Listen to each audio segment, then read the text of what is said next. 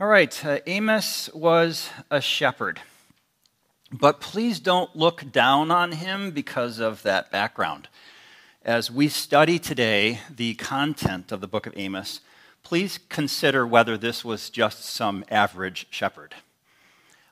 His familiarity with a lot of the literary forms that we studied last time and his skill even in debate, which present him as having an uncommon experience, opportunity, and sensibility, show him to be fully equipped by his personal background somehow in God's providence, as well as God's personal command to him to be a prophet, to carry out his tasks as exactly that, a prophet of God. No longer think of him as a shepherd. He's a prophet of God. All right, so Amos, I'd like to cover chapters 1, verse 3, up to 2, verse 16. So you'll see this as a standardized pattern that our prophet repeats, starting in verse 3. Thus says the Lord, for 3 transgressions of Damascus and for 4, I will not revoke the punishment. You know that phrase? If you read this through, you'll notice that repeated. So verse 6, the same statement toward the country of Gaza. Verse 9 against Tyre, verse 11 against Edom, verse 13 against the Ammonites, chapter 2, verse 1 against Moab, chapter 2, verse 3, against Judah. That's getting close to home. And then chapter 2, verse 6, direct hit against Israel itself. So what you'll notice in this repeated refrain, thus says the Lord, 3 transgressions of and 4, is that it's a type of prophecy in which God's prophet speaks against the other nations first, and then he speaks against God's own people. And for him to say 3 transgressions and for 4, he's saying this isn't just one bad moment. This wasn't you having a bad day. There's a pattern here of 3, if not 4. I've got you. This is truly a problem, and I'm addressing you about it. That's kind of the idea behind 3 transgressions and 4. But of course, it comes across in poetic language. This type of prophecy we see in other books, other prophet books, and it's called oracles against the nations. OAN is how the scholars abbreviate it. OAN, oracles against the nations. Amos chapter 1, verse 3 to 2, verse 16. If you remember, we had that in Jeremiah, chapters 46 to 51, a lot of oracles against the nations. Ezekiel has it, chapters 25 to 32. Isaiah has it, chapters 13 to 23, and so on. The larger point is that the prophets of God had a vision that went far beyond Israel and Judah. God has a message for the whole world. So that would be why a prophet of Israel or a prophet of Judah could dare to speak about different countries, right? How dare you speak about other countries is what your modern coworker might say to you, right? They were very well aware that the Lord God is sovereign over all the nations, and this sets the stage for Jesus to become the Savior of the world. There are Christians in each nation. There will be people from every nation in heaven, every tribe and nation and people and language, Revelation 7, verse 9. If God would save each nation, then God would also warn each nation through his prophet. God would also judge each nation, and God oversees who goes to his heaven and who does not. Now, if you were to map out, literally on a map, those countries that we just listed from chapter 1, 3 to chapter 2, verse 16, what you'd find is that they start out on the perimeter and then they zero into the center. If you want, you could draw it like a bullseye and coming after you. It's like, I'm going to address all these other nations and then I'm coming after you. So 8 oracles we can chart, verse 3 against Damascus, verse 6 against Gaza, verse 9 against Tyre, verse 11 against Edom, verse 13 against the Ammonites, chapter 2, 1 against Moab, chapter 2, 4 against Judah, and chapter 2, 6 against Israel. So that big circle first, and then jabs at the rivals to the south, and lastly, a direct hit. So if a preacher talks about sins in the Far East, sins in the Middle East, sins in Europe, you're like, amen, yes. Boy, those people. And then Central America, oh yeah, Central America too. And then Canada, it kind of shocks us a bit, but okay, we're still okay. Yeah, those Canadians, But when the preacher talks about sins of America, then we start to react strongly. So that's the dynamic happening in these first 2 chapters. What we're learning about God in the fact that Amos preached about punishments against Israel, center of the target, is that God does not have a different set of expectations for his people, Israel, than he does for the church members. I'm timing myself because I got a lot to get through today. All right, so Romans 2:11, God shows no partiality. In other words, another English translation, God does not show favoritism. Because he's the creator God of the whole world, each individual person is equally responsible before God, and each nation as well. So it means something significant in two directions at the same time. Number one, Israel did not have license to sin just because God had previously saved them from Egypt. If anything, Israel had more responsibility and greater obligation to serve God because of her privileges, such as access to God's word through God's prophets. Secondly, on the other hand, the same principle of equality applies to the other nations also. Although they have not received the revelations from God that Israel has privileged to receive, yet all those other nations are nevertheless responsible before God for their own violations of God's law. How does that work? If you don't have God's law, how are you responsible for God's law? Because the law of God was implanted by God into every mind and every conscience. As Paul later makes clear, Romans 1:19, what can be known about God is plain to them, because God has shown it to them. And verse 20 of Romans 1, they are without excuse. You can say that to every person, every nation. That's why it's not prideful for us to send missionaries everywhere in the world. The other nations worshiping other gods does not lead them to the one only living and true God. Their worship of false gods is not an acceptable equivalent. All roads lead to the same God. I should ask for a show of hands. You've heard that statement from people as you're trying to express what the Bible teaches to them. Their false worship is not an acceptable equivalent. In fact, their worship of false or other gods increases their guilt. Romans 1:23, they exchange the glory of the immortal God for images resembling mortal man and birds and animals and creeping things. Those false images, false gods, could not save them from the wrath of the Lord God, who is the God of Israel, as he calls himself. There's only one God over the whole earth, and to him all must and will render account of themselves. Since it's true that all nations must face the God of Israel, how much more must it be true for the people of Israel themselves, the center of the bullseye? If God is holding all nations responsible, even more culpability, responsibility lands on the people of God who have received his word. So Jesus taught the same truth in Luke 12:48. Everyone to whom much was given, of him much will be required. Judgment must start at the household of God, is another way of saying this. Because we are most expected to walk with God in faith and holiness. So, don't you find this to be a common question that's answered by the book of Amos, interestingly? A common question that your coworker, your extended family member, your neighbor might have, if you start talking about religion, is that since pagan nations have not received the blessing of God's word, how can they possibly be held responsible for failing to do what God's word says in your Bible? The answer is they're not being judged by God for failing to do what they did not know. Rather, every person is being judged by God for failing to do what they knew very well was required of them. What I'm getting at is the crimes in this section have something in common. Everything from chapter 1:3 to 2:16. They're all atrocious. Every human being who's in touch with what humanity is, the entire history of the world, would agree that the things I'm about to read to you are atrocious, shockingly cruel and wicked, that you don't have to be a fine-tuned expert in what God's word says in order to conclude that this is wrong.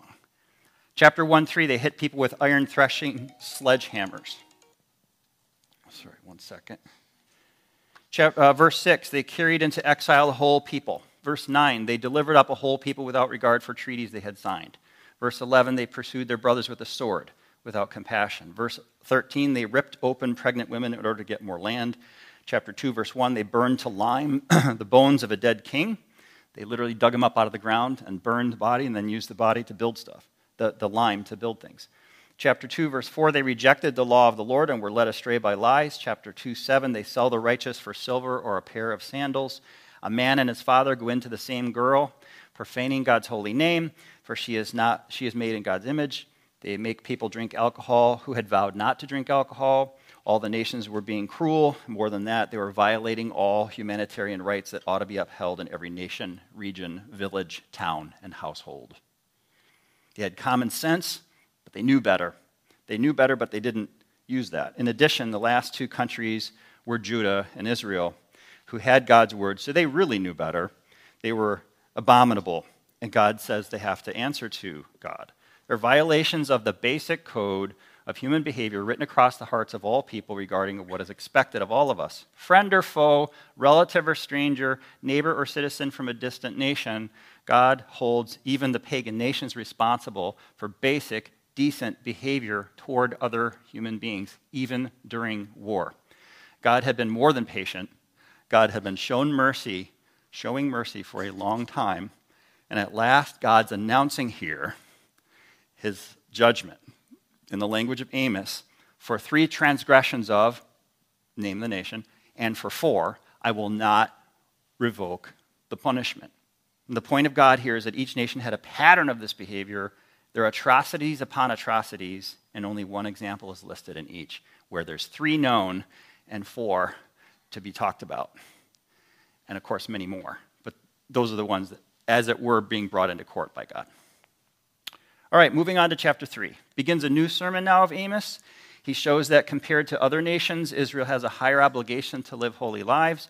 Privilege implies responsibility. To have the Bible is a privilege, so it implies more responsibility. Verses 1 and 2 of Amos 3. Hear this word that the Lord has spoken against you, O people of Israel, against the whole family that I brought up out of the land of Egypt. You only have I known of all the families of the earth. Therefore I will punish you for all your iniquities. So if Amos were preaching a sermon then upon this text, he might have point 1, Israel was God's chosen people. Isn't that what he's saying in what I just read? Even the name Israel communicates this. Ever since Genesis 35, verse 10, when God said to Jacob, no longer shall your name be called Jacob, but Israel shall be your name. The special name given by God and the special relationship to God came to them as a gift. Genesis 35:12. The land that I gave to Abraham and Isaac I will give to you, and I will give the land to your offspring after you. So here, Amos chapter 3, verse 2, he comes to remind the people of Israel of this. Verse 2, God said to Israel, you only have I known of all the families of the earth. It's really just the family of Abraham and the descendants of Abraham. Abraham had been a pagan, no different from anyone else. And then God revealed himself to Abraham, called Abraham out of darkness to light. Abraham is God's chosen person, so all the children of Abraham born into the family of God.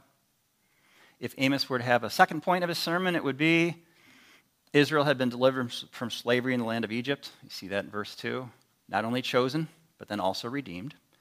And if he had a third point in his sermon, it would be this nation of Israel was unique. Privileges that made them the unique. The selection by God and the rescue by God. Again, those same 2 points, chosen and redeemed. In chapter 3, verses 3 through 6, the point of Amos is cause and effect.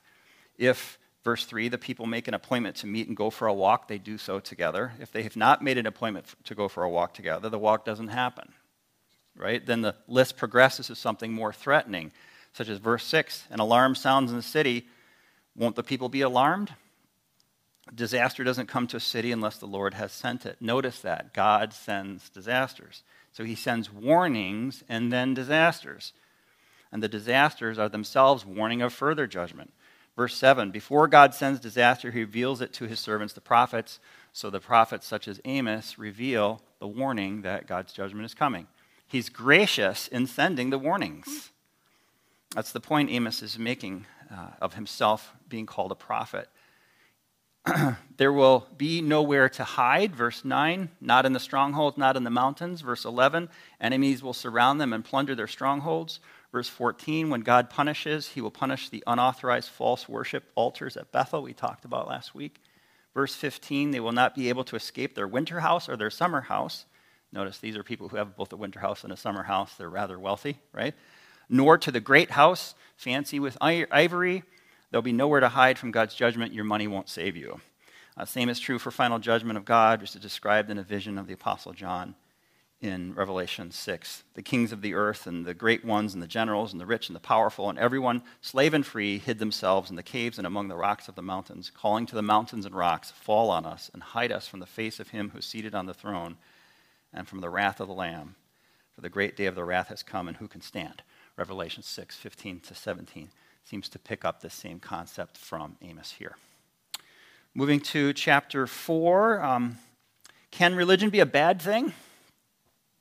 You ask your pagan neighbor, what if one person's religion is Catholic, another is Protestant, another is Buddhist, another is Judaism, another is Islam, another is Confucianism? Would your unbelieving neighbor or coworker or relative say, all those religions are good? It's good. Whatever a person wants to do, just let them alone. They all add value to that person's life. You just don't understand because you're coming at it from your narrow perspective, right? As healthy as lowering your intake of sugar, sodium, cholesterol, getting more sleep, exercising, those things are good, and so therefore religion is good, right? Can religion always be good, or can religion be bad?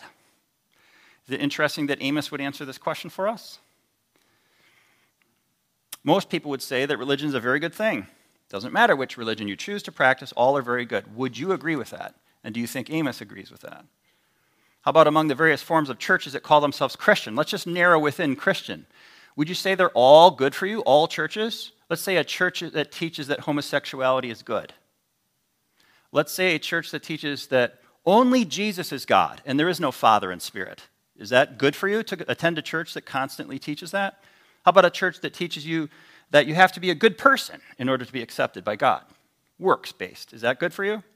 Are those churches and the involvement of the people in those churches a good thing, and is it good for their life, for their spiritual walk, and ultimately their future? Most people would say that some form of religion is better than no religion at all, and they assume that God thinks the same way they think on this subject. They actually believe that God is equally pleased with all religious practices and certainly all Christian churches. Anyone who calls themselves a Christian church or denomination, all would lead to God, wouldn't they? Just different routes to the same spiritual mountain, the same God on top of that mountain. How about Amos chapters 4 and 5 tells us that that's not how God thinks at all. In fact, God is very much displeased with false religious practices. God hates false religions, and God despises false religions. In Amos 4, our prophet Amos is now denouncing false religion of a foreign nation. He did denounce foreign nations in chapters 1 and 2 for their cruel and inhumane behavior, but here in chapter 4, Amos is not talking about the gods of the Philistines or Edom or Moab. Amos is talking about God's own people who say that they worship the Lord God and who seem to do so joyfully and enthusiastically. Amos is talking about false centers for worship in the northern kingdom of Israel, namely Bethel, Gilgal, and Beersheba. Each had their own forms of worship of God. People went there, people said they were worshiping God, they gave donations, but they were adding to their sins. Can religion be a bad thing? Amos 4:1, hear this word, and then he calls on the rich women. Ladies, he calls the rich women cows. And what he means there is not their weight at all. What he means is the dynamic of their behavior. Don't get distracted by our modern fascination that would be unbelievably insulting, okay? Calling someone a cow in those days was not calling them fat.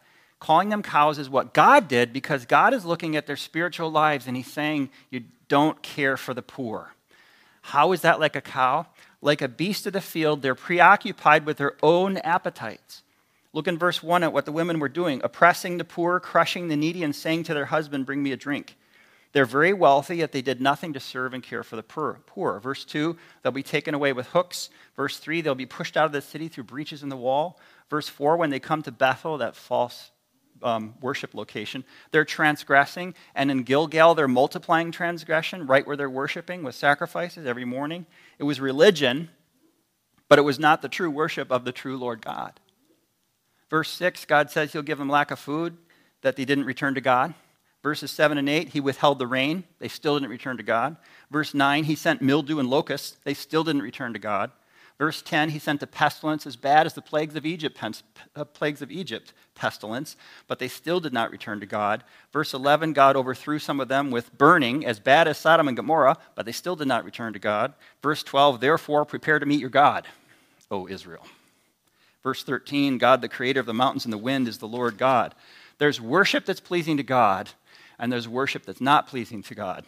There's worship that's good for you, and then there's worship that destroys you. God instructed his people to bring burnt offerings, grain offerings, animal sacrifices, but religion that's just performing those actions without a life that lines up with that, is not pleasing to God. The only thing pleasing to God is genuine response to him from a thankful heart, together with the obedient living that goes along with that, all growing out of a life that's been transformed by God himself. So he gets to chapter 5, and it sounds like a funeral song, because there's spiritual death where there should have been spiritual life, and abandonment where there should have been companionship with God. Verse 1, God himself starts singing a lament. Verse 2, fallen is Israel. Verse 3, the city will shrink in population. Verse 4, God said, seek me and live. Verse 5, but don't go to the false centers of worship at Bethel, Gilgal, and Beersheba. You won't find me there. That's not where you seek me and find me. Verse 6, he repeated, seek the Lord and live. Verse 7, they turned justice and right living into bitter fruit called wormwood. Verse 8, the God who made the stars and their constellations, the day and the night, the waters of the sea, the Lord is his name. Worship the one who's the creator himself. Verse 9, God can cause destruction. Verse 11, because you trample on the poor, you will not live in the houses you built with that money. Verse 12, God knows how many sins, how great those sins. They afflict innocent people, take bribes, won't help the needy even when brought to court to do so. Verse 13, it was an evil time. Verse 14, they were to seek good and not evil so that they may live. Sounds just like verse 6. Verse 15, hate evil, love good, establish justice legally. Verse 16, there will be crying in the city streets, on the farms, and the funeral homes, because, verse 17, God will pass through. Verse 18, people want the day of judgment. Why would you want the day of judgment? It's not funny. They actually think they'll be vindicated by God as good people because they're good church-going people, right? So they think that the day that God comes is a day of God vindicating them and telling them what good people they are. Verse 19, if a man ran away from a lion, a bear will meet him. If he gets through the bear, he'll go to his home, puts his hand against the wall to rest, thinking, whew, I made it, and a snake bites him and he dies. This is what people think of when they think, I'm serving God, and yet God's going to get me. It's the falsehood of believing you can escape. Verse 20, the Lord is bringing them darkness and gloom. Verses 21 to 24, I want to read this out to you. If you're looking, chapter 5, verse 21. I despise your feasts, and I take no delight in your solemn assemblies. Even though you offer me your burnt offerings and grain offerings, I will not accept them, and the peace offerings of your fattened calves, I will not look upon them. Take away from me the noise of your songs. God calls it the noise of your songs. To the melody of your harps, I will not listen. But let justice roll down like waters, and righteousness like an ever-flowing stream. God says your life has to be living according to God's word, not just the worship services. Verse 25, did you bring sacrifices during the 40 years in the wilderness? Verse 26, take your false gods. And verse 27, send them into exile. So chapter 5 confirms that God hates empty religion, and it explains why. God did an autopsy of the dead faith, of the dead religious lives. Were they able to worship God in truth, then also have widespread moral corruption? How is that possible? The same in the time of Christ, the religious leaders found a way to execute Jesus during the Holy Week, the highest Holy Week of the year. And they, on the side, took care of Jesus and then went to their regular annual religious services, right? How is that possible? Fake religion.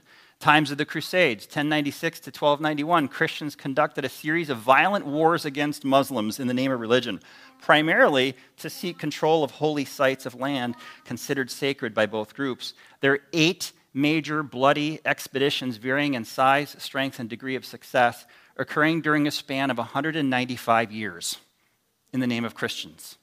How is that possible? Fake religion. God hates it when there's no sense of sin on the part of the worshiper. The worshiper is not seeking God. The religion is not an attempt to seek God and find him. It's really an attempt to get away from God and say that you're in his worship. They went into religion for the glory it would bring to themselves. They wanted to be seen as important, so they seek Bethel instead of the God of Bethel. They seek, in the New Testament days, the church instead of the God of the church. People can hide from God within religion. The male worshipers at Bethel were actually there to meet up with women, if you know what I mean, near and in the temple. And consider the many disasters that God gave. The disasters were designed to turn the people back to God, as chapter 5 labored to show. Seek me and live, says God. And when Jesus came, he said, I am the way, the truth, and the life. All right, chapter 6. Woe to those who are at ease, who feel secure. There's a bad and a wrong sort of relaxed condition that's actually indifference. Woe to those who don't care. That's basically what you're saying. In God's kingdom, there's work to be done. So if you're not a Christian, you ought not to feel secure until you believe in Jesus. And if you are a Christian, you ought not to feel at ease, because the young need to be trained in the ways of God. The pagan nations need missionaries. The poor need food and care. The troubled need comfort. The confused need truth. The hurting need love. And the wayward need to be brought back. It's not a time to take it easy. Who's Amos talking to? What is wrong with complacency? What can be done about it?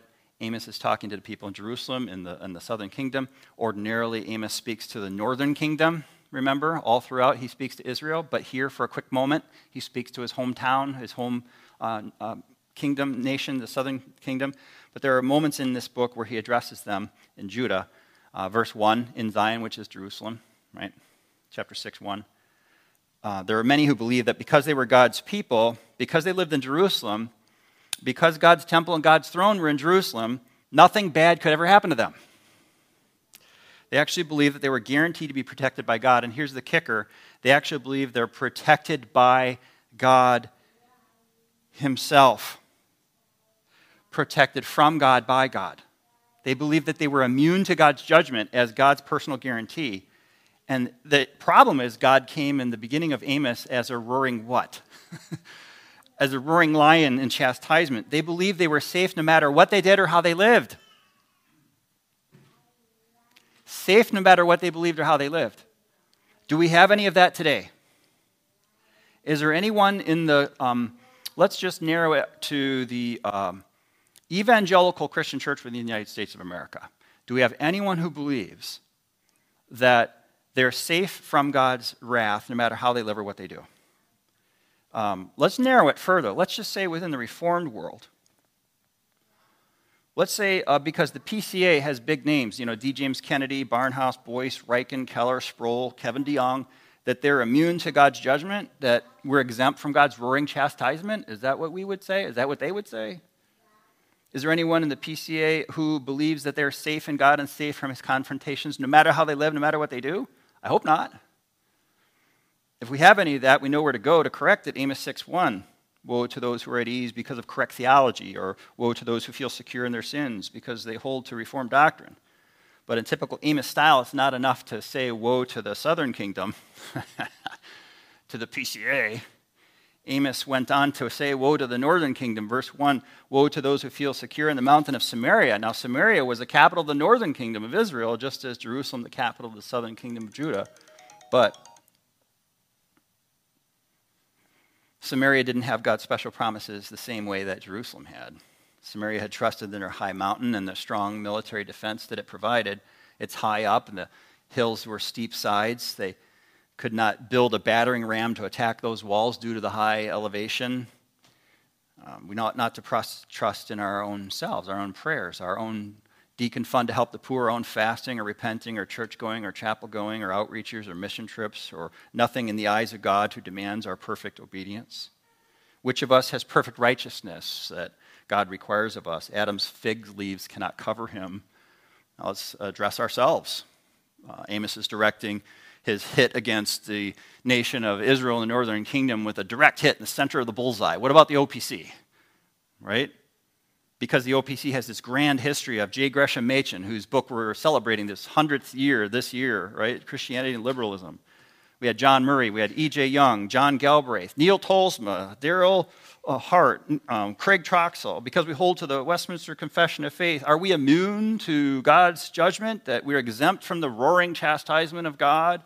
We can live no matter how we want and still expect God's blessing because we're Reformed after all and we're OPC after all. God forbid that we would ever adopt that mindset. And if we ever do, let's go to Amos 6 and go through verse by verse. God says in verse 2, look beyond Jerusalem and Samaria to the cities of Calneh, Hamath, and Gath. And these places once had strong fortifications. They're destroyed. What he's saying is look to the mainline denominations, the Methodist Church, the mainline Presbyterian Church, the mainline Lutheran Church, the Anglican Church, the Episcopal Church, the Congregationalist churches, the Pentecostal churches, the Holiness churches, the alliances, associations, and council networks, independents, and local Bible churches. Okay, smarty pants, OPC person, why should I preserve you for sake of your supposed awesome story, internal goodness, if I didn't preserve others when they fell away and started living like pagans? You see how this is right on? God is rattling our cages. Amos is rattling the cages of Israel. I was trying to bring it home to you, right? Study church history. Verse 2, God literally says, look at verse 2, are you better than these kingdoms? Verse 3, those who procrastinate and do not deal with spiritual things until tomorrow, but tomorrow never comes for them. Verse 4, woe to those who enjoy their wealth with their furniture and food. Verse 5, woe to those who have carefree strumming on stringed instruments with their songs and entertainments. Verse 6, woe to those focused on unnecessary things, wine, special lotions, fine products, but are not spiritually grieved by the downfall of truly necessary things, the spiritual vigor of themselves and other people, that some people need food to survive. They're so caught up with the songs and stuff of worthless culture, they become worthless themselves, and good wine and beautiful skin will not get you closer to God. They don't care about the declining church. The problem isn't money. The problem is not simply possessing money. Abraham was rich. Many other believers have been wealthy and have used that wealth for God. The problem is not money. The problem is having more money tends to pull us in the direction of personal self-indulgence instead of pulling us in the direction of serving God and his people with our whole heart. Money tends to make us forget about the people who are suffering a financial shortfall. Isn't that ironic? Ask yourself this, why is there an inverse equation? The more money we have, the less generous we become percentage-wise. Interesting. Maybe we're just like Samaria, spending it on ourselves. Amos says, wake up to the danger of your soul, of what you're doing. You know what happens next to wealthy people who are falling asleep spiritually? They start thinking that they became wealthy because they deserved it. And those who did not become wealthy don't deserve it. And so the poor just really ought to suffer because they just don't work hard enough, right? Have you ever heard that? False doctrine? Or they had the same opportunities, they chose not to take them. We have a word for that. It's called pride. Pride in the heart of the wealthy. It's not just being puffed up, it's also believing a lie. It's a lie that says, you made your money yourself. Deuteronomy 8:17 squares that off and corrects that error. Beware lest you say in your heart, my power and the might of my hand has gotten me this wealth. You shall remember the Lord your God, for it is he who gives you power to get wealth, that he may confirm his covenant. Deuteronomy 8:17. Pride is built on a lie. Let's see what Amos says. Amos fell silent and only transcribed word for word what the Lord God says about this in Amos 6, verse 8. The Lord God has sworn by himself, declares the Lord, the God of hosts, I abhor the pride of Jacob and hate his strongholds, and I will deliver up the city and all that is in it. Amos 6, verse 8. First, God gives us the power to get wealth. Then we work and get wealth, and we increase ourselves. Then we become at ease. Then we become insensitive to the needs of those who suffer. We can afford it. Others can't. Our needs are met. Others lack necessities. We start to believe we deserve it and start to believe the poor don't. We live in a world of meritocracy in our own head. And people believe that we got what we got by our own merit, our own hard work, the sweat of our own brow, and that we ought not to share. People in our country believe the opposite, that you lack what you lack because your own lack of merit, lack of hard work, lack of sweat. It's a prideful heart and a brain filled with lies. God says his people always have compassion for the poor. But if you don't wake up, what happens next? You become irresponsive and irresponsible, not only to the needy, but also then as a steward of your own many belongings, a person in relationship to your family, neighbors, workplace, church, city, community, country, and world. You punch out. And for a Christian, there's always work to be done.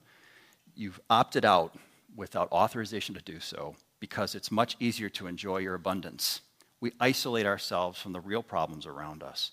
There are poor who need books and clothes, good housing, education. There's people who have been hurt and need love and care. There's widows who need visits, confused people who need counseling, unbelievers who need the gospel explained to them, with a relationship of relaxed friendship from someone who gives time and love. There are thousands of Christians in southeastern Wisconsin area. How many are being good stewards of compassionately reaching out to others with the love of Jesus. When good people withdraw, evil people gain more of a foothold. Everyone is impacted when evil people do more over time. It's the impact on the next generation and the generation after that. This is what Amos is talking about here in chapter 6. I got to move on. We're in chapter 7. What holds the last part of the book together is 5 visions. Chapter 7:1, 7:4, 7:7, 8:1, and 9:1 have this phrase. This is what the Lord God showed me, behold. So the first 4 have that phrase and shows you the vision. And then 9:1 has a slightly different wording. I saw the Lord standing beside the altar, and he said. So there's 5 visions here, an appropriate end to this book, because Amos has already warned that judgment is coming. He's already explained the reasons for the judgment. It naturally follows that Amos would now display word pictures of that coming judgment and makes his last plea to turn to God. What comes across in all 5 visions is that judgment is inevitable because it's based on an unchanging character of God. So many people think it would be nice if they could change God, get God to calm down. But it's not a matter of God being... It's not a matter of God being in a fit of rage. People actually misunderstand God himself. When you say God's wrath, it arises directly out of his holiness, directly out of his righteousness, and his permanent sense of what is just and right. We can't change that about God. He's holy and committed to justice. We're the ones who must change. These visions teach us to change and become more like God while there's yet time for us to do so. So, Colette. Yeah, I just wanted to share something really quick. What Yeah. you were saying before. Yeah. You know, I think so many, we see this even in our world today, and that's a real turnoff to the church. And we had the biggest blessing as a youth group when we went on our missions trip, and we ended up staying with these folks in near Geneva College. And none of these people were wealthy. They gave us everything. They gave us their beds. They left their homes. They made us breakfast in the morning. And their church, like this is the culture of their church. And they have brought so many people back into the church who have left the church because they've been angry. They've seen a lot of hypocrisy. And then a huge ministry to bring back a lot of hurt youth because of their love and their diaconal giving. And it was incredibly humbling to see these people with very little give everything that they had to our youth group. And I feel like God really brought that whole event about for our youth group, for me, for Tony, for all of us, that we could see that in action. It was the most beautiful, humbling, emotional thing to be blessed like that. So I just wanted It's great, yeah. I think that scene in chapter 9 at the very end, right, the blessing of what does come when this is changed. So Amos is bringing this threat across, this, judgment, confrontation, prophecy of God's displeased with character and behavior. And then when Christ enters, then we see all these things restored and returned at the very end. So a first vision is the plague of locusts, should strike us as familiar because it was in Joel. A second vision is a fire, chapter 7, verses 4 through 6. Of course, fire is always symbolic of judgment, right? The fires of hell we read about in Revelation. The third vision, verses 7 to 9 of chapter 7. Amos is famous for the plumb line, right? If you've ever heard or studied Amos at all, you hear about the plumb line. It is a heavy weight on the end of a string that shows whether the wall is straight up or not. It's used as a tool to inspect a wall while a house is being built or repaired. It's using gravity, which is designed by God, upheld by God, to show where's true vertical. And so compared to string of God's true vertical, the inspection shows whether the wall is straight up or leaning in one direction. Verses 10 through 17, discussions of a prophet, priest, and king, where basically the priest objected to the prophet Amos and tattled to the king, and the priest was mean to Amos in verses 13 to 15. Amos responded that he used to be a shepherd, but God sent him with a message, so everyone has to deal with God, not Amos. Verses 16 to 17, the wife becomes a prostitute. In other words, Israel will go into exile away from its own land. The fourth vision, chapter 8, verses 1 to 3, it's a basket of overripe fruit. It is basically rotten or past ripe. The Hebrew word summer fruit sounds like the Hebrew word for end. So then God says, I'll bring an end, that it'll become past time. Verses 4 through 6, declarations against greed in business. Verses 7 to 10, God's oath against greed in business. Verses 11 through... we're doing great. I just was keeping myself on track. I've got about 8 minutes to go, and we can do this. So chapters 8, verses 11 through 14, that concept of the famine of a word of God. You ever hear that? If you studied Amos at all, you remember this haunting image of not having the word of God, having a famine for it. So it's interesting how after the Old Testament, God sent a time of silence, 400 years, when there were no prophets. And the problem in our day is not a lack of the word of God, but lack of people who consider it treasure. So if we reject the word of God, our thinking gets distorted regarding what's valuable, what's right, and what's important. Think about it. We have recordings of millions of faithful sermons. We have churches preaching the Bible in all states. We have Christian books, schools, conferences, seminars, even some Christian movies. And millions of people don't want God's word or the message of it. So we need to study the Bible as God's great gift to us in the New Testament age, make full use of our Bibles. Chapter 9, then, verses 1 through 4 are the fifth vision, the Lord in his glory. Verses 5 and 6, a song celebrating the Lord's power. And then verses 7 through 10, the continuation of the announcement of judgment. So the question is basically that ends the judgment portion and then the beautiful ending that I want to spend the rest of our time on. But the final question at the end of all this, 8.5 chapters of judgment is this question.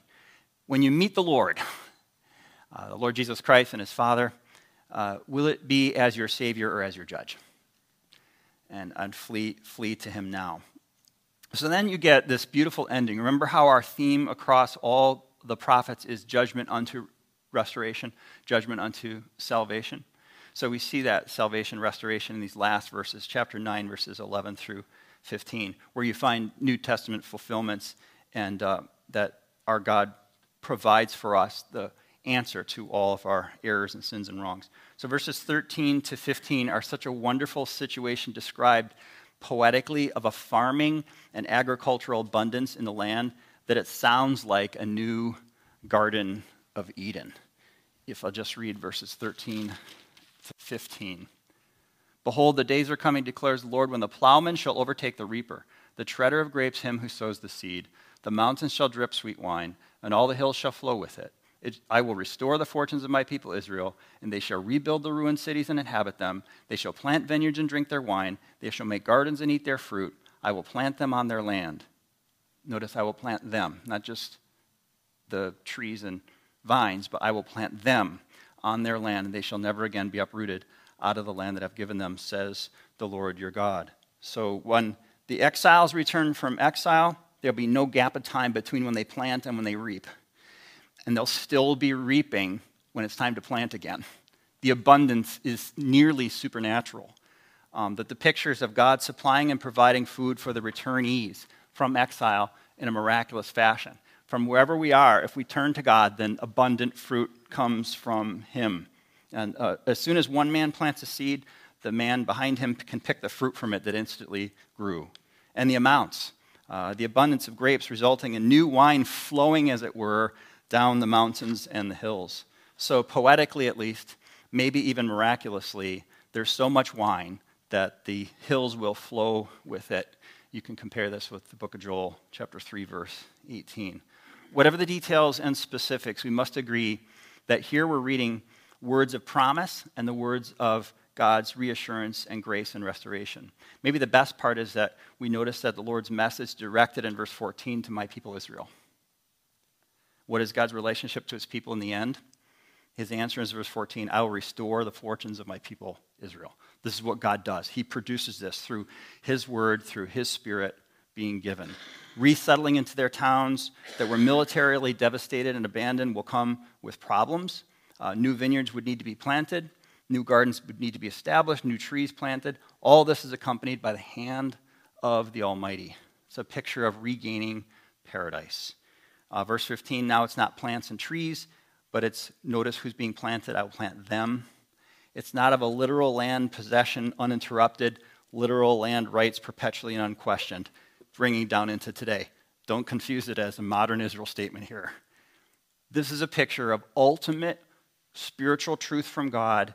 It's God's pointing to the end when he will gather his exiled people into the future security of his kingdom of heaven. The repossession of the literal land will be a sign that points to the relationship to God being secure perpetually. So the last words of this book are a reference to the covenant name of the covenant Lord God. Notice that, L-O-R-D in all caps. He's comforting his covenant people with assurances that he's their God and they are his people. Says the Lord your God. That's how the book ends to us. So it's good news to us. It's that gracious last impression to leave ringing in the ears of his people who have been so wrong and so erring. God remains our God. He will carry out his gracious purposes to bless us, grant us his favor in rich and lasting ways. The relationship of favor continues into eternity future. It was not just in good gardens, but in more distant future when God would send a descendant of David. Notice how it said in verse 11, the booth of David. Do you notice that? That's a reference to how God had promised to David there would be a king on his throne, and that's fulfilled. Verse 11, in that day I'll raise up the booth of David that has fallen, repair its breaches, and raise up its ruins, rebuild it as in the days of old. This is fulfilled in Romans 1, 3, and 4. God later revealed he's descended from David according to the flesh and was declared to be the Son of God with power according to the Spirit of holiness by his resurrection from the dead, Jesus Christ our Lord. So the future and hope of God's people, Israel, was in the Savior Jesus, descended from David, the booth of David reestablished, as verse 11 said. So what is needed here, what is pictured here, is not the reestablishment of a certain piece of real estate in the Middle East, nor an earthly kingdom on that soil or arising from that soil.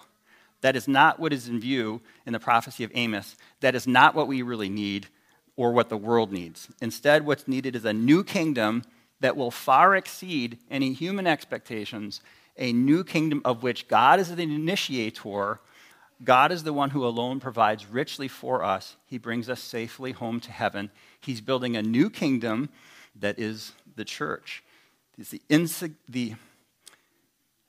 God uses insignificant people to build his kingdom. Amos was a shepherd, and we have no indication that any formal religious training other than the content of this book. But the glory of God's messages go out not only to Amos, but to everyone to whom Amos prophesied. And Paul wrote the same truth about his kingdom, God's kingdom being the case in New Testament church. 1 Corinthians 1:26. Consider your calling, brothers. Not many of you are wise according to worldly standards. Not many were powerful. Not many were of noble birth. But God chose what is foolish in the world to shame the wise. God chose what is weak in the world to shame the strong. God chose what is low and despised in the world, even things that are not, to bring to nothing things that are, so that no human being might boast in the presence of God. 1 Corinthians 1:26-29.